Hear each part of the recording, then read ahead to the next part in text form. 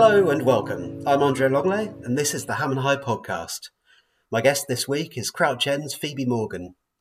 As well as being the author of 4 novels to date, including this year's The Wild Girls, Phoebe is editorial director at HarperCollins, responsible for crime novels and thrillers. We discuss her career, as well as the million-dollar questions: how do you write a book, and how do you get published?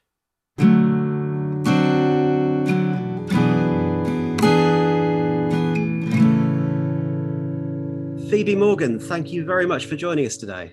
Thank you for having me. How are you keeping? Are you well? I'm keeping well, thank you. How about you? Yeah, good, thanks. It's just getting a bit grey and autumnal outside, but yeah. I know, I've had to put the heating on for the first time, which is sad. Sad moment. You forget, don't you? So anyway, we haven't seen each other, I think, well, we worked out for 7 or 8 years, something like that, because we worked in the same newsroom when we were both kind of starting out as journalists. And obviously you've moved over from books. So, I mean, tell me about journalism and tell me about making the change into publishing. Yeah, of course. It does feel like a really long time ago. I was a journalist for really also not a very long time, maybe a year. I worked maybe even slightly less than that. So I think the thing about journalism was I was not very good at it. You are good at it, which is why you're now running this newspaper and I'm not. But that's not how I remember it. I think the reason I went into journalism was because I wanted to work with words, and I think at that age I didn't really know that publishing or writing books was a career option, if you know what I mean. And you know, I love journalism as an industry and I have so much respect for it, but I just wasn't the right fit for it. And so I then made the decision to go into book publishing because again, it's working with words, but it's just in a very different style. And for me, that was a much better fit, obviously. So that's where I am now. But yeah, I think there are sort of transferable skills. And actually, I'm always really grateful for that time in the news building because I think it taught me so many things in terms of meeting deadlines, speaking to different people from all different walks of life, confidence building. Like do you remember like having to do like vox pops and stuff like that, and just like speaking to strangers on the street definitely like equips you for working in publishing because you deal with all different authors from all different backgrounds. And my job is I'm like a liaison for lots of different parts of the publishing process, because when you're an editor, you're often the sort of main point of contact for lots of different people. So actually, I think that journalism training has stood me in quite good stead, even though I wasn't actually a very good journalist. Well, no, I don't think that's right. I remember you being very good. You were on the News and Mail, the Aldershot News and Mail, weren't you? I was on the Surrey Advertiser, but it was the same building. Yeah. Do you miss Hampshire? Do I miss Hampshire? No, because I at that time, you know, without getting into too much worries me, I had no money. I was like living in London. I was commuting out to Guildford, which is where the office was. And so I just remember it as being quite like a stressful time in my life, all in general. But like I said, it was actually a lot of fun.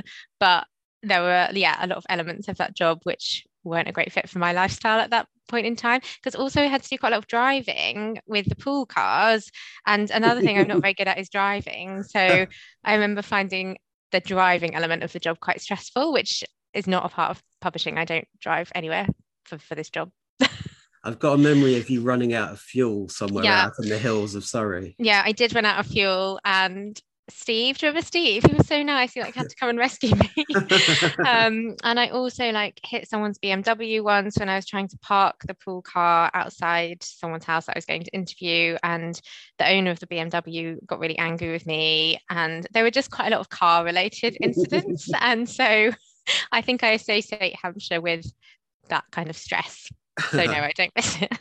That's good stuff. It's like the backstory in one of your own novels is coming out, your dark secrets about pranging a BMW. Yeah. Oh my gosh. Yeah. So did you go straight from the paper straight to the publishing house? Yeah, I did. So not the one I'm in now. So when I left the News and Mail, I started applying for publishing jobs while I was working because I couldn't afford to like have an actual break. So I applied for a job at a place called Octopus Books, which is a non-fiction publisher.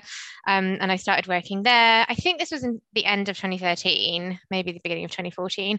And I was working as a publishing assistant. So I was supporting the team on non-fiction books, so lifestyle, cookery, reference, that kind of coffee table books. And I really enjoyed it. I really liked publishing, but I always wanted to move across and work on fiction, which is what I do now. So now I work at HarperCollins and I work on crime fiction, which is just my favorite. I really love this job. And yeah, I think the non-fiction role was just a way into publishing because the same with journalism, publishing can be really competitive to get into. So at that kind of entry level role, I just was happy to take anything that I could get as long as it was in the editorial sphere. Well, there's kind of two key questions I'm going to get to shortly, and one is how you write a book, and the other is how you get a book published. And you're Yeah. ideally placed for both of those. But I suppose getting into the publishing world itself is a different thing. Were you a big fan of fiction at the time, or has that grown as well? Yeah, I was always a massive reader. I didn't have a TV when I was growing up because my mum was weirdly strict about that. So I used to just read all of the time. That was my main source of entertainment. And so for me, it was always fiction. I didn't tend to read that much nonfiction. It's one of those things I'd always love to read more nonfiction, but now in my job, there's just no time for extra reading because all your time goes on reading submissions and trying to choose what to buy. So yeah, but I was always a big reader, and I think obviously I read more now, but all of my reading now is basically for work. So actually, I only really get to read for pleasure when I go on holiday or have a particularly quiet weekend because as part of my job, I'm publishing other people's books, but then I'm also getting loads of submissions from literary agents that we can talk about later. And so that is something that you can't really fit in during the working week. So that ends up being your job at weekends and evenings as well. So I think yeah, there's sometimes it's like a busman's holiday if you're reading another novel. Yeah, no, totally. I think I kind of feel there's a similar thing with journalism as well. I keep having good intentions to read a worthy non-fiction book, but Hmm. then I'm reading all day or editing all day on the Yeah. paper, and actually what I just want to read before I go to sleep is a good page turner, Yeah. Hmm. novel, Yeah. um, for a bit of time off. So you're at HarperCollins at the moment, Yeah. and the so in charge of crime fiction. Yeah, so You I said. do crime and thriller. So that's sort of everything from page turners, like you say, to slightly more literary crime. As long as it's got a dark edge to it, basically it would fall under our remit. And HarperCollins is obviously quite big. It's one of the biggest publishers, and so it's divided into sections. And my section is part of the sort of wider fiction team. So there'll be teams that focus on more book club fiction or general fiction. There's a team that does science fiction and fantasy. But my part of it is the darker side, which I think I was just really drawn to because it was always the kind of novels that I really loved to read in my spare time. And the thing I love about crime fiction is it's just so wide ranging and there's such a big audience for it. And it's one of those genres that never really goes out of style. And there's obviously subgenres within it, and there's different trends that come in and out of fashion that we always try and desperately follow. But in general, it's just a very big part of the market. And for me, I get a lot of satisfaction out of publishing books that hopefully a lot of people want to read and, making sure those stories get out there. And I think for crime, that's almost always the case. There's always quite a big appetite for it, if you know what I mean. Yeah, no, absolutely. I mean, it must be the biggest selling genre overall of fiction, mustn't it? It's quite. I don't know what your mum's reason was for not having a TV in the house, but whatever the influence was, you've ended up spending your life dedicated to murder and intrigue and killings, haven't you? I don't know if you're trying to Yeah, steer away from that. questionable. Yeah, I think it was more about the screen time than it was about like the content, but which is ironic seeing as now everything is done on a screen. So Yeah, and actually obviously I do have a TV now as an adult, and actually sometimes I watch like there's some really great crime dramas on Mm. TV, and my excuse for watching them is that it's research for my job because I'm thinking about plotting and the storyline. So that's my excuse just for sitting and watching Netflix in the evenings. Absolutely, I'm hooked on Spiral at the moment on Oh, I haven't seen BBC. that. Is it good? French procedural crime thing, and it's all on the iPlayer at the moment. Yeah. Um, what are the so what actually is your job? So you're an editor, so you get and presumably pitches from people Mhm. of books, and then you kind of see them through as a project. Is that right? Yeah, that's basically it in a nutshell. So I have a list of authors that I already work with, which is about 15 authors at the moment. And so those authors are under contract. So every year I'll publish one book from them. We normally do two book deals. So we'll have two books under contract. And my aim will be to publish those books, in the best way that I can and try and build that author's career. But then at the same time, we're always looking for new authors to bring to the list. And so I get loads of submissions from agents. So they'll send me an email saying, oh, I've got this like amazing new thriller.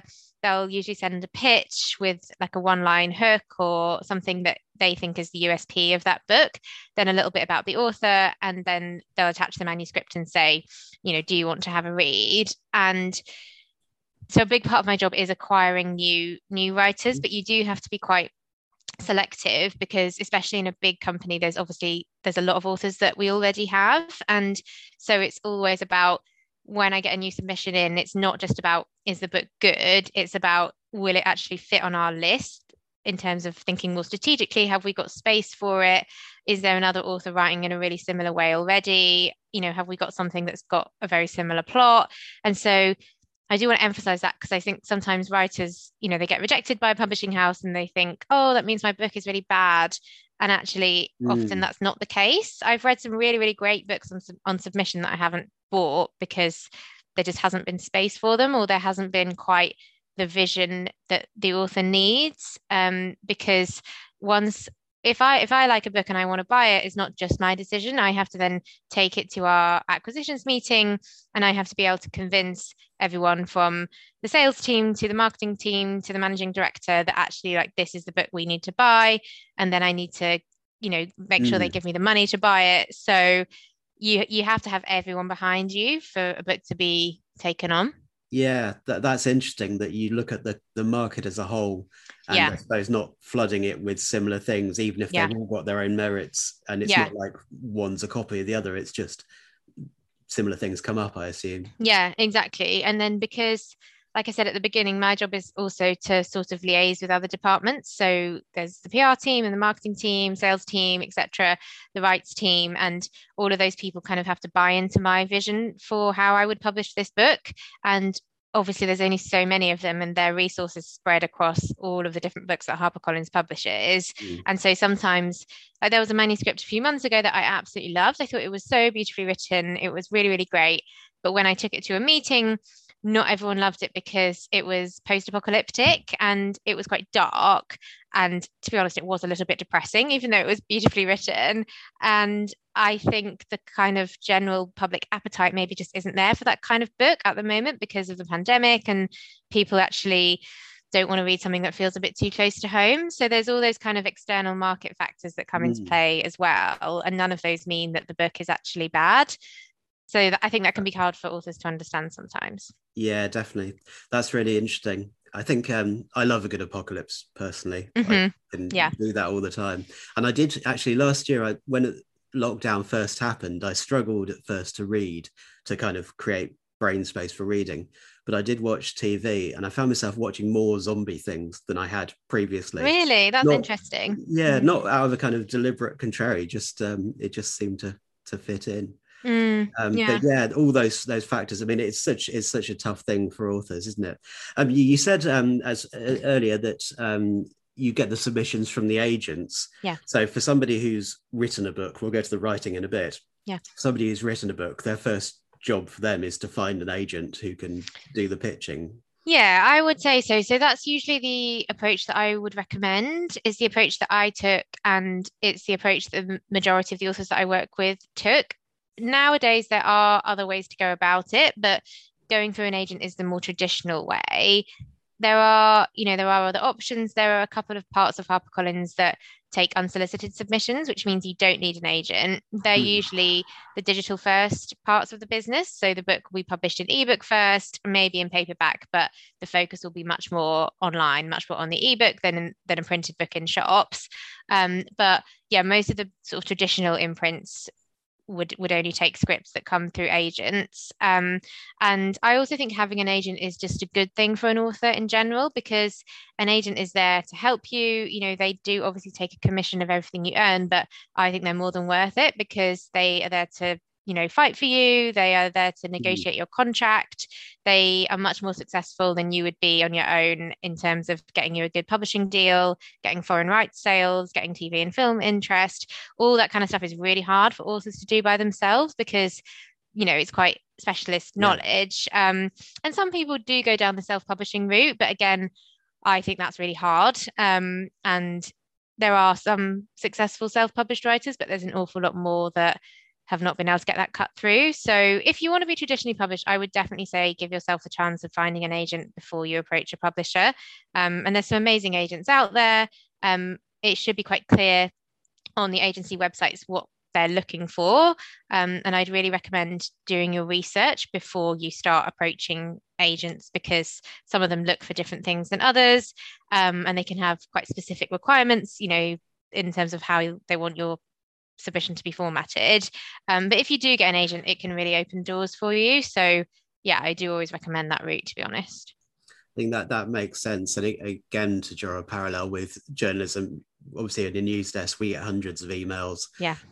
constantly, and we'd love to assess them all objectively on a level. But the fact is that if something's presented in a way that's more accessible and that I can understand in the first line, I don't have Yeah. to try and translate, it's Mhm. more likely to get more attention and things published. Definitely. And the other thing about being an editor is that part of my job is to form good relationships with agents. So, I'll take them for Mm. lunch and coffee and like get to know them a little bit. And then if there's an agent who I think I have actually really similar taste to, if they send me in a manuscript, I might read that really quickly and think, oh, well, it's from so and so. So I'll bump that up the pile. Whereas if it just came from an agent I didn't know or directly from an author, it would take me much longer to get to the stage of reading it. I would say.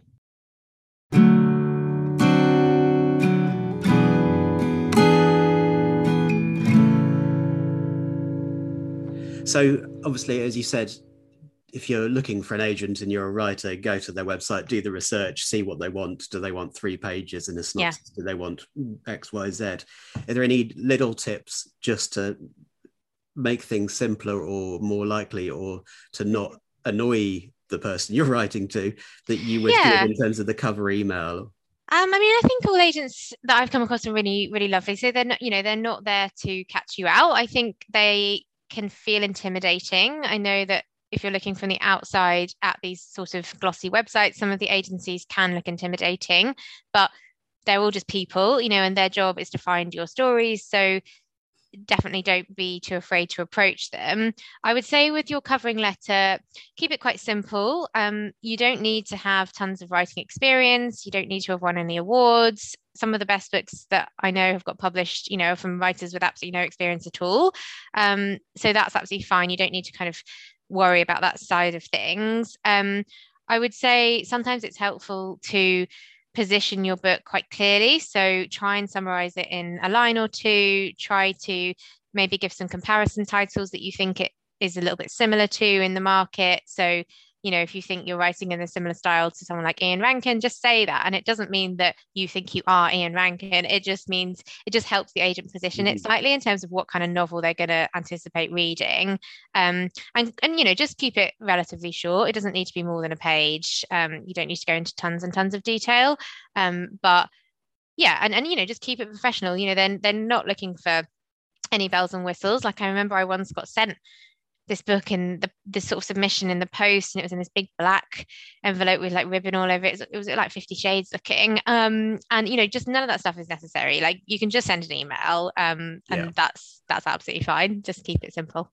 Yeah, and short and the same Yeah, when we're receiving stuff, short and simple, something that gets to the point. yeah, It's interesting what you say about referencing other authors, because I think if I was doing it, I'd be thinking, oh, do I want to mention Ian Rankin because I'm going to be pigeonholed, or they'll think I'm this, or they'll think that. yeah, But yeah. actually, you think as a signpost of, look, this is the kind of market Yeah, that's. I think as a signpost, it's just helpful, and quite often you see something like, oh, it's Ian Rankin meets something else, it's X meets Y, and I think it's not a bad thing to be pigeonholed is kind of maybe like not the right word, but definitely commercial fiction, which is the kind of fiction that I work in, we do think about the market. So we use comparison titles all the time in house to say, oh, this book is X meets Y. And it's the same in probably like creative industries like TV and that sort of thing. We're always thinking about the audience, and everyone is quite time poor. So the quickest way to sort of sum up a book sometimes is using those comparisons. And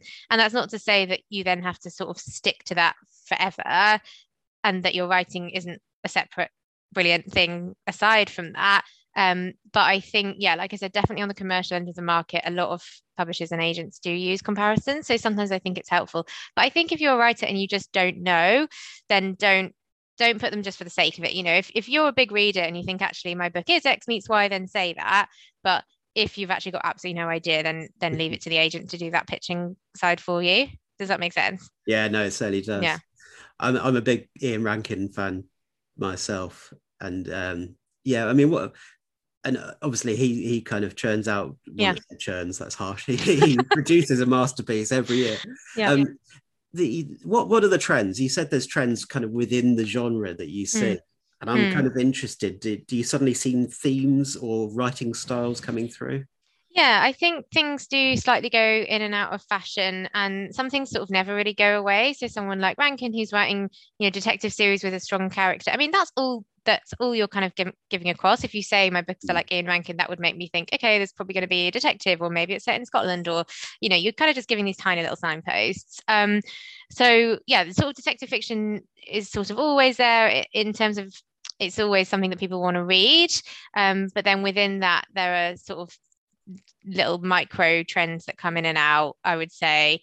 And we definitely talk about it a lot at work because we're always trying to predict what the next thing will be. So obviously at the moment, Richard Osman is doing so well. He's number one in the Mm. hardback and the paperback charts, which is crazy.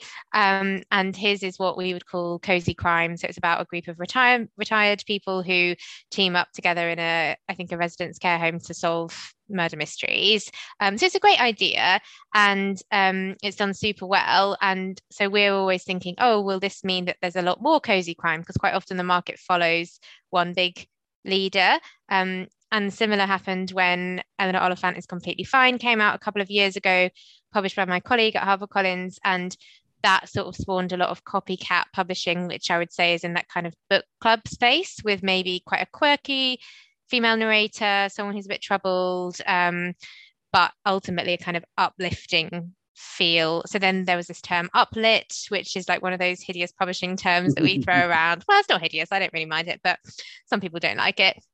And yeah, so quite often there's one big breakout book and then everything follows it. So again, like The Girl on the Train spawned all these similar psychological suspense novels and stuff like Gone Girl and Before I Go to Sleep by S.J. Watson. There'll quite often be like a couple of really big ones and then loads and loads of other ones.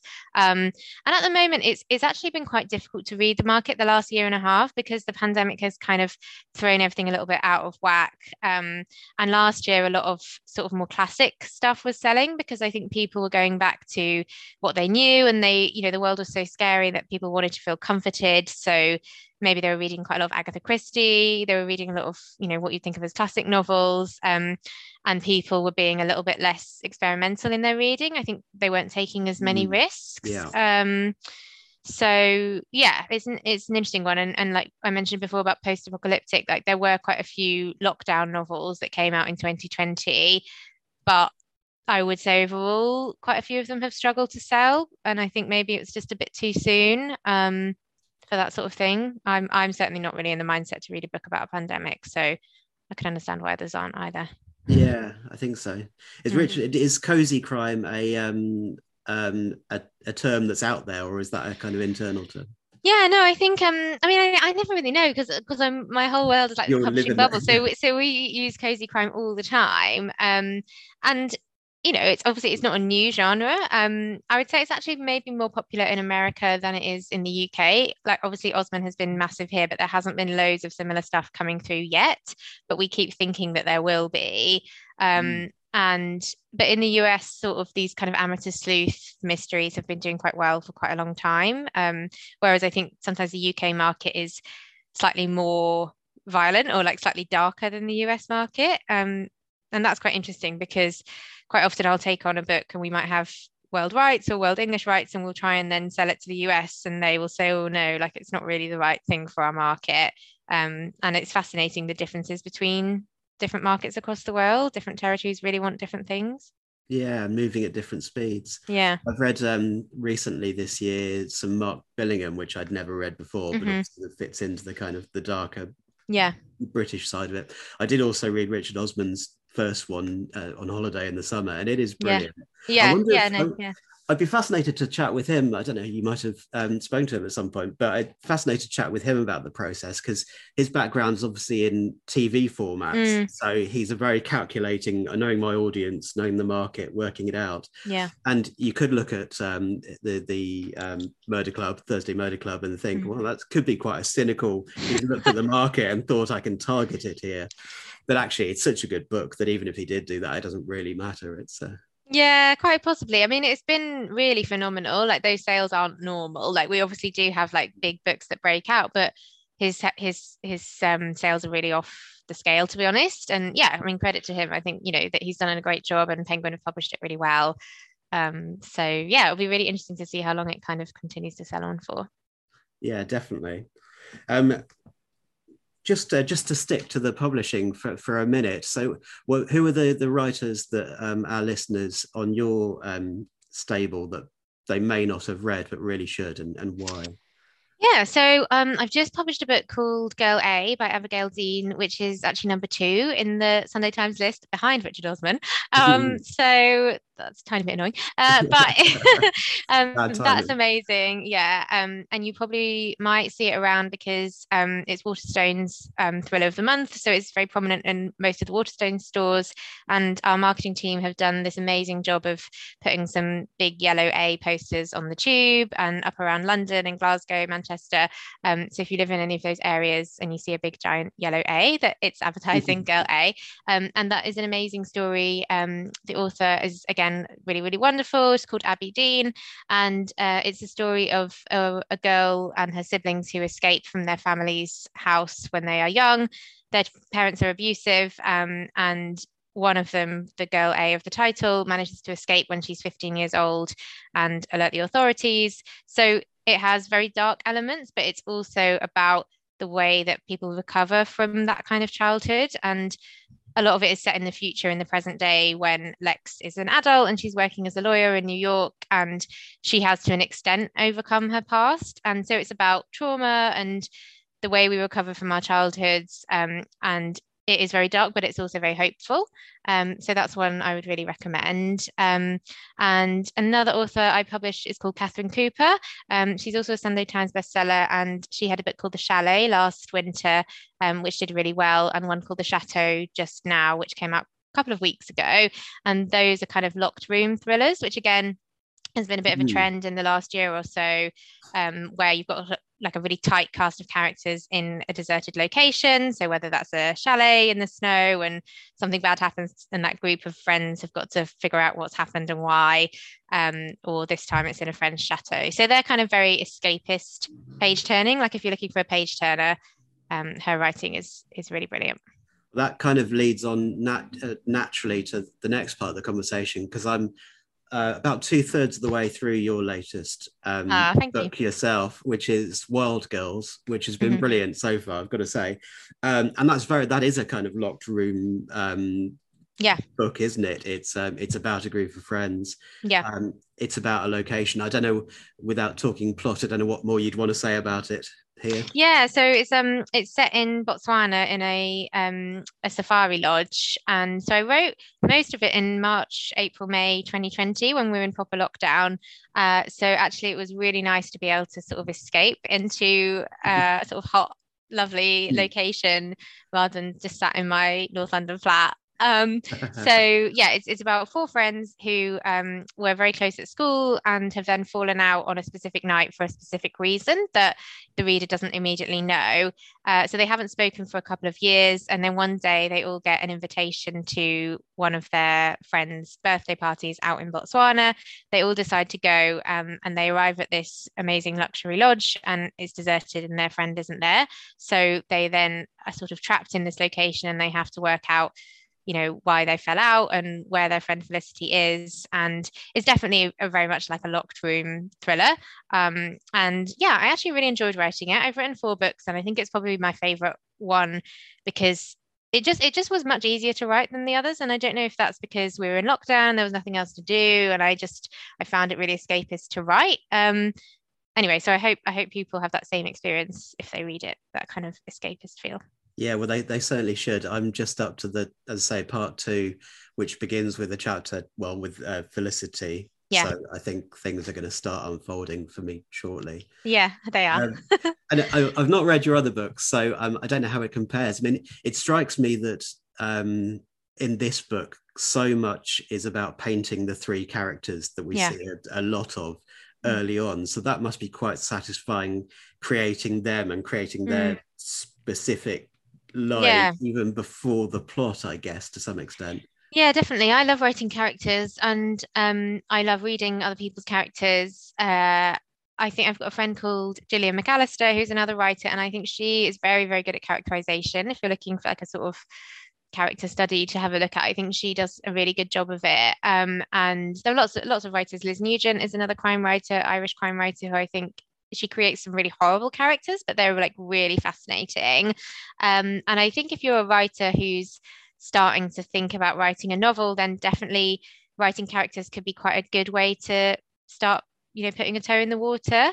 And you can do this thing where you maybe, pick a particular characteristic of someone and then try and develop that into a little character study and just write a couple of pages about that person without having to worry about putting them into a plot or a story. I think that can just be quite a good, I suppose, a creative writing exercise just to Mm. get your brain turning in the right way. And then you never know, like those characters might go on to then find a place in your novel if you write a full length novel. And I think doing exercises like that is never wasted. Those words, save them on a Word document somewhere, and you might end up putting them into a book someday. Yeah, and those Mm. ideas can Yeah, be recycled. So before you wrote your first novel, yeah. were you doing lots of that thing? Were you doing creative writing classes and things? So I did a short creative writing course at a place called Morley College in Lambeth, which was a lot more affordable than some of the creative writing courses out there. There were quite prestigious courses at places like Faber Academy and City, and I think City is in North London, but they are quite pricey, I think. So Morley College was great because it was much more affordable. And I did a course, I think it was 6 weeks, maybe 12 weeks, just evening classes. And it was really good because it made you a bit more accountable to your writing and it made you take it more seriously. And it also made you share it with a group of people, which can be quite scary. But I Mm. think if you want to be a writer, you have to be comfortable with other people reading your work because if you get published, you'll have an agent, you'll have an editor, you'll have foreign editors, that you will have people messing around with your script. I mean, not Mm. messing around, obviously polishing it. But and then you'll have readers, hopefully. So you have to be able to kind of take feedback and take criticism sometimes. And you're never going to please everyone, is what I think. I mean, I definitely get emails from readers, saying, "Oh, I didn't really like this bit of your book," and it's like, "Oh, thanks for taking the time to let me know that." But you kind of develop quite a thick skin to that sort of thing, especially a few books down the line. So yeah, I think the creative writing course I did was really useful because it just gave me the confidence to share my work. that is useful, and Mhm. and obviously there's a thick skin's got to be developed, Yeah, but because we're in a world of opinions, aren't we? And 100%. it's as Yeah. if every opinion is valid and You wanted. must find that as a journalist, you just must get Yeah, bombarded with opinions all the time. exactly. The thanks for letting me know. It will Yeah. be taken into account in my next Yeah. newspaper or book. Yeah. When you're a relatively recent new resident of Hammond High land. You're in Crouch End. Hmm. When you're sat in your home in Crouch End and starting a new book, are you starting with characters or with a plot or with just putting some words down? So I weirdly start with setting. I only know one other writer who does this. I mean, I'm sure there Mm. are loads more, but just someone that I was speaking to said that she starts with setting as well. Because I find in a lot of the books I really like that the setting is almost a part of the character, sorry, a part of the storyline. It's almost like another character if you can get it right. And so I've set each of my four books in different places. One was in London, in North London. One was in Essex, one was in Suffolk, and then this last one is in Botswana. Um, and then the next one, the one I'm writing now, is set between the UK and Thailand. So I'm trying to just go a little bit further afield each time. And so yeah, I start with setting, and then I do have an idea of the plot. I think because of my day job, I'm quite aware how important it is in commercial fiction to have a hook or to have a kind of way into the novel that you can pitch quite easily. So I do always try and come up with something like that. And I think it's quite a good exercise to do because it helps you just distill your thoughts a bit and it forces you to think, okay, what is my book actually about? Because if you want to write a crime novel or you want to write something commercial, you do need to have a plot. The plot is really, really important. And it's one of the main things that I'm looking for when I'm reading in my day job as an editor. And it's not that the characters or the writing aren't important, they definitely are. But if the plot doesn't hang together or it doesn't make sense or it's too derivative, that's the thing that I would probably, that would probably Mm. lead to a no. So yeah, but for me, I always start with a setting and the kind of germ of an idea and go from there. And I'm not really a massive planner. A lot of people are really into Okay. the planning. Whereas I normally have an idea of how I want the book to end, and I know the kind of rough starting points, but I don't plan it out scene by scene. But I know some writers do. Yeah, that's interesting, and it suits different people, doesn't Yeah. it? The I've done bits and pieces of hobby fiction in the past, and plot was always what I've struggled with. And I remember Mm. somebody saying to me, "Nothing happens in this," which is Yeah. fine. As a short story, you can kind of do that in a different way and paint a picture with it. Yeah, Um, definitely. And I love short stories. I don't publish them, but I think yeah, in full length novels you do I think a lot of people fall into that trap where there actually isn't anything happening and you're just sort of like, oh yeah, like mm, this book is going to be quite hard to sell because not enough happens in it. That does happen sometimes. But you can change it. Most of my job is to edit books. So, nothing has to be perfect when it comes in. And often you can add plot and you can change plot around and you can move it all around like a big jigsaw puzzle. So all of that stuff is definitely solvable if you have the right editor. yeah, I think I wonder if plot, in a way, the reason you want that first is because that might be slightly harder to edit, as in if there's no kind of plot Mm, or arc, then putting that into what they've already done is changing the entire shape of the book. Whereas if you got the plot and the arc, presumably you could say, well, could you make this character bigger yeah. or Yeah. brighter or expand on that section? Yeah, a lot of my editorial notes are quite often about expanding or lessening sometimes. It's quite rare for me to say, you really need to rewrite this whole book.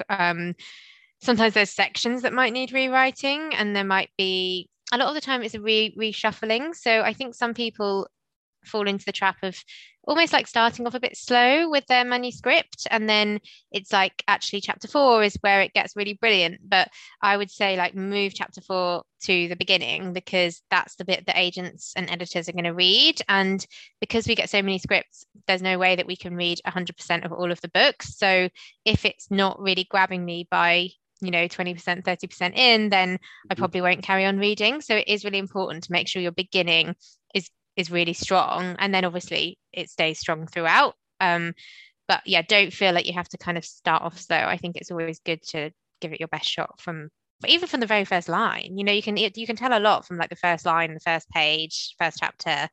You can tell whether you're going to like it or not, I think.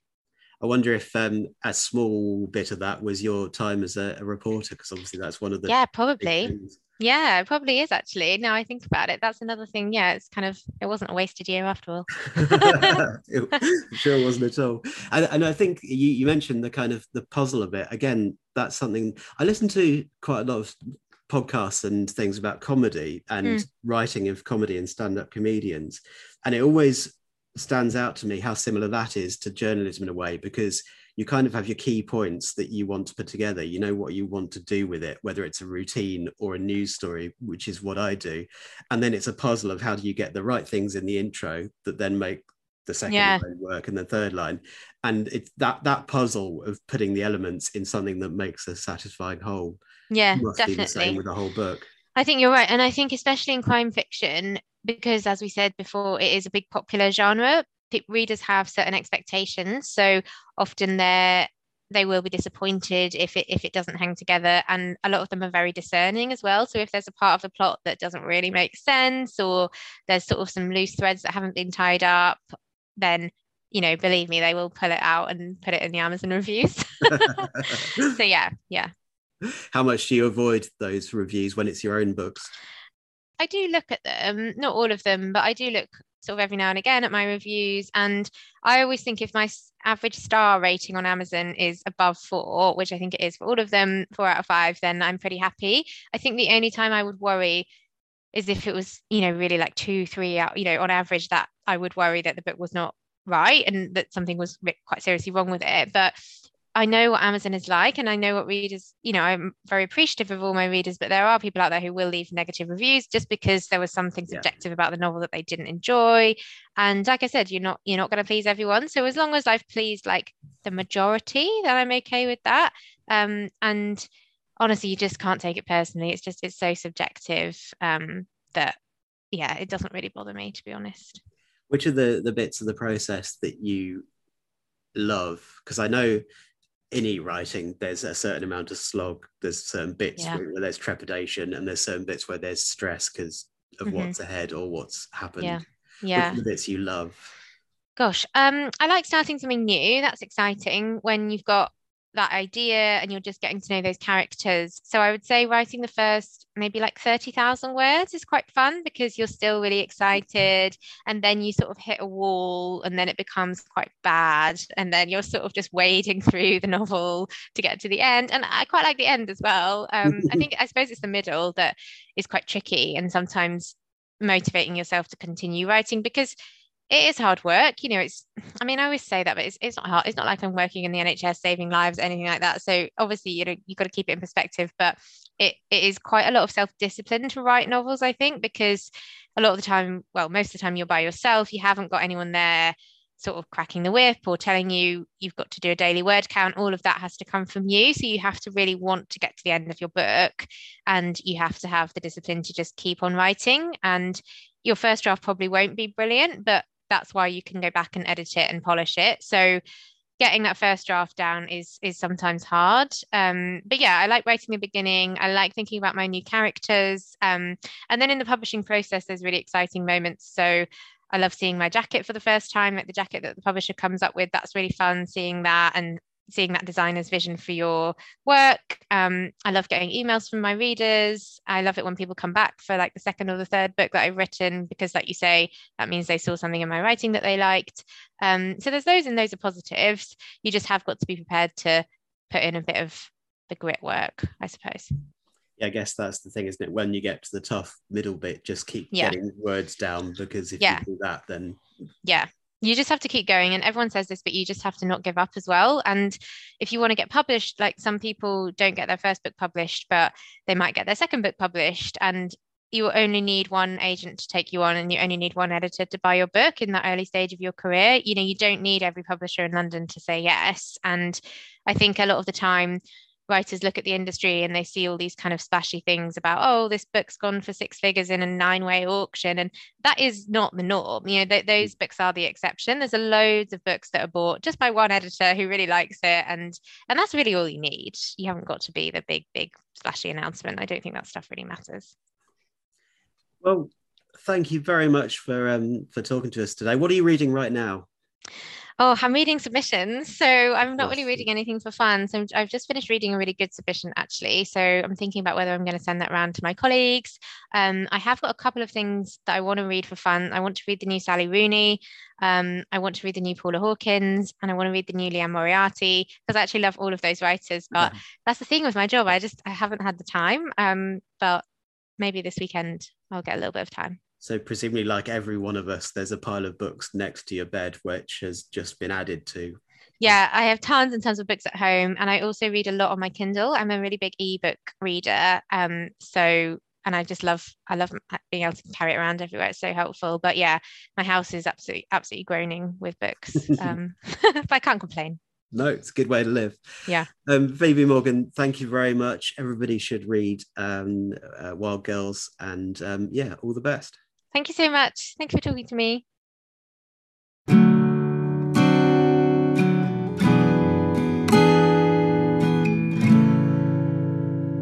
Thank you so much to Phoebe for speaking to me. If you enjoyed the podcast, hit subscribe, and we'll be back soon.